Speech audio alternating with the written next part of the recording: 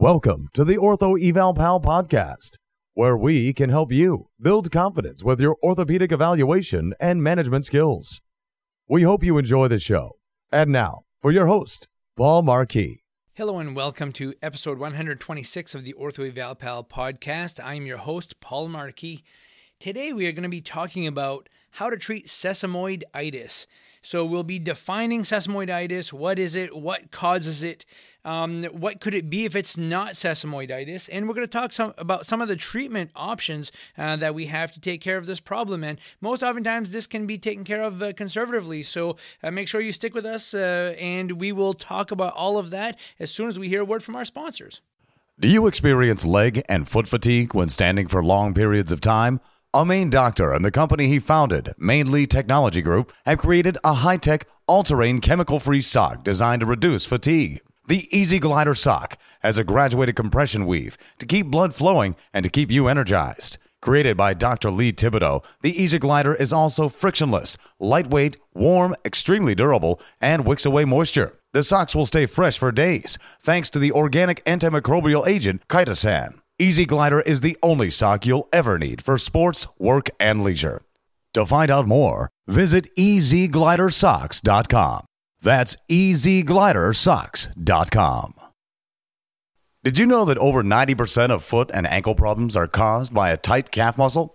Introducing the Easy Slant, a durable, adjustable, and portable calf stretching device. The Easy Slant was designed to increase stretching compliance and get you back on your feet and feeling better faster. So if you work with patients seeking to ease or avoid foot pain or clients who want to improve their athletic performance, look no further. Visit EasySlant.com to learn more or order yours today. Enter coupon code OEP for a 10% discount on your first Easy Slant. Hello, everyone, and welcome back.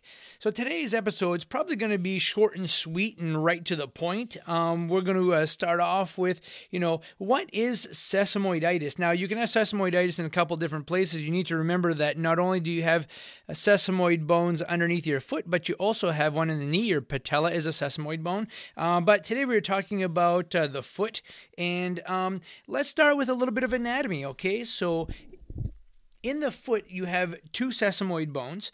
They sit in the tendons of the flexor hallucis brevis, just below the first metatarsal phalangeal joint. And like the patella, they act as a pulley, to help increase the leverage when the toe is being flexed. Not only can the bones become inflamed, but the surrounding tendons can become inflamed also. So it's not just a bony issue here, like a periostitis, but typically those tendons are also going to get irritated and agitated. And you could also irritate the plantar surface of that first metatarsal phalangeal joint, which can be quite painful, actually.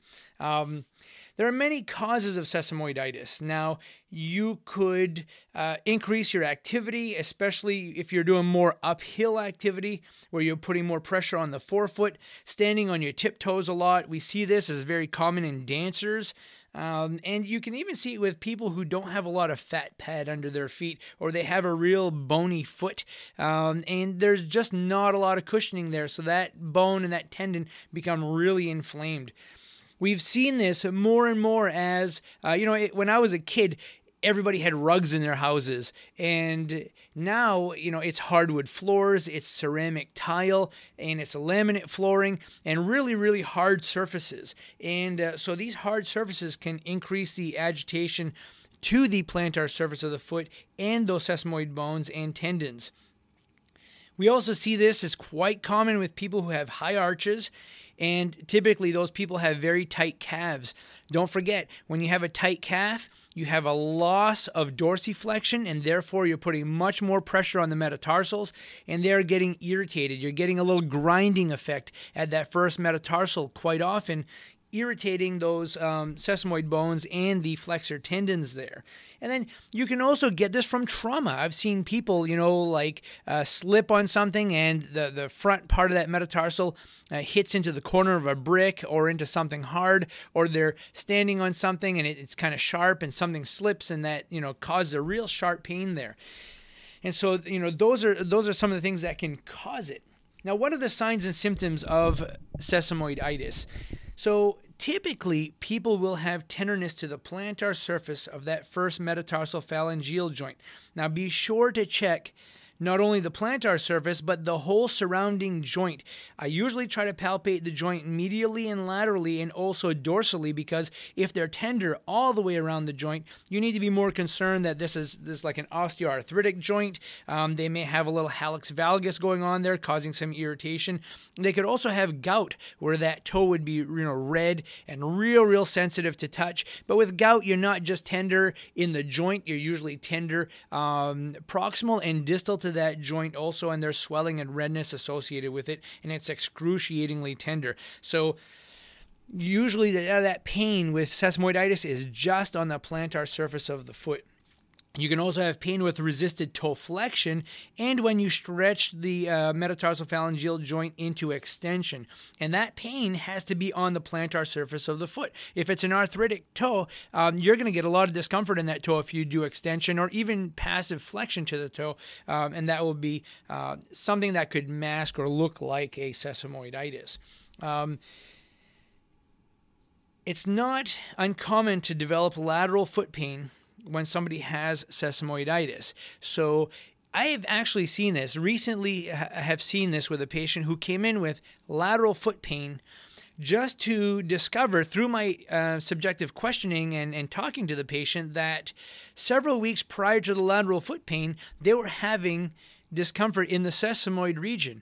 So what happens is they don't like to put pressure on that part of the foot, so they start to bear weight just on the heel and or on the lateral side of the foot. And that fifth metatarsal does not do a great job with weight distribution, and it becomes sore. I've seen people stress fracture the lateral side of the foot, avoiding, pain like plantar fasciitis pain or sesamoiditis pain, and just put too much pressure on that lateral side of the foot so they can develop tendonitis, irritation of the peroneals, and that fifth metatarsal can be very, very tender and cause a lot of problems. So you really want to get them back into a more normal walking pattern as soon as possible.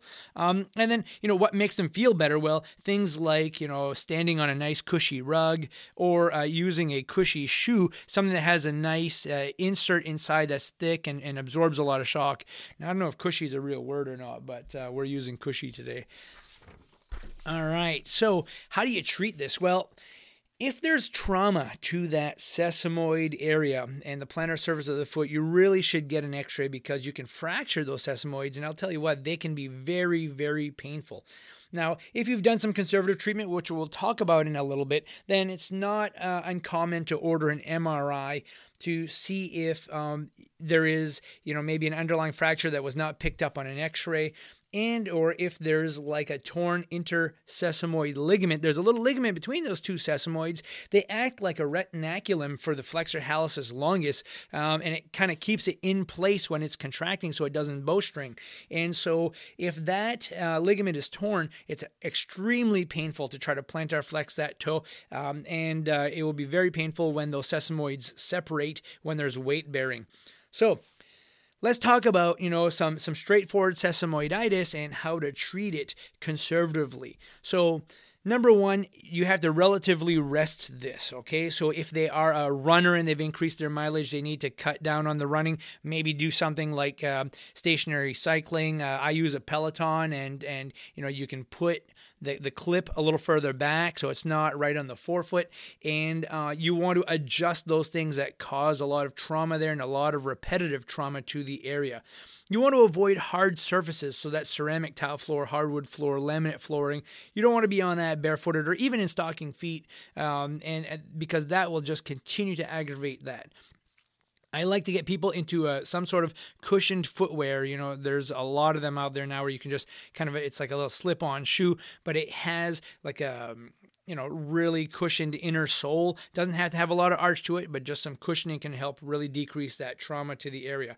I'm big on utilizing orthotics. I like to make custom orthotics for a couple of reasons. Number one, if they have a high arch, they're only distributing pressure in what we call the tripod pattern. So the heel, the plantar surface of the fifth metatarsal distally, and the first metatarsal phalangeal joint where those sesamoids are. And they put a lot of pressure there, and it causes a lot of irritation. So if you can make an orthotic that supports that arch, they're not always weight bearing so much on the metatarsal. So that can take a little bit of pressure off. But then what I like to do is use a little metatarsal bar that sits just behind the first metatarsal phalangeal joint and puts pressure through the shaft of the bone and not through the joint and not through the sesamoids. And therefore, that acts like a little cliff. So when you're in the terminal stance phase of gait, stance phase to terminal stance phase of gait, that first metatarsal is not striking the floor so hard, not causing so much irritation.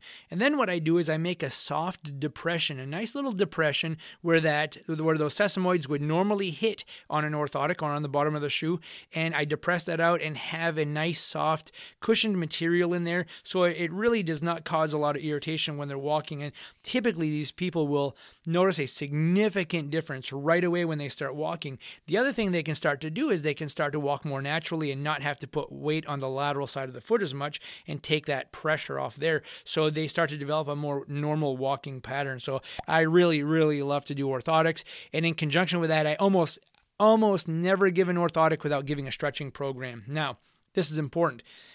If your calf is tight, you're going to put a lot more pressure on the forefoot. I talked about this earlier.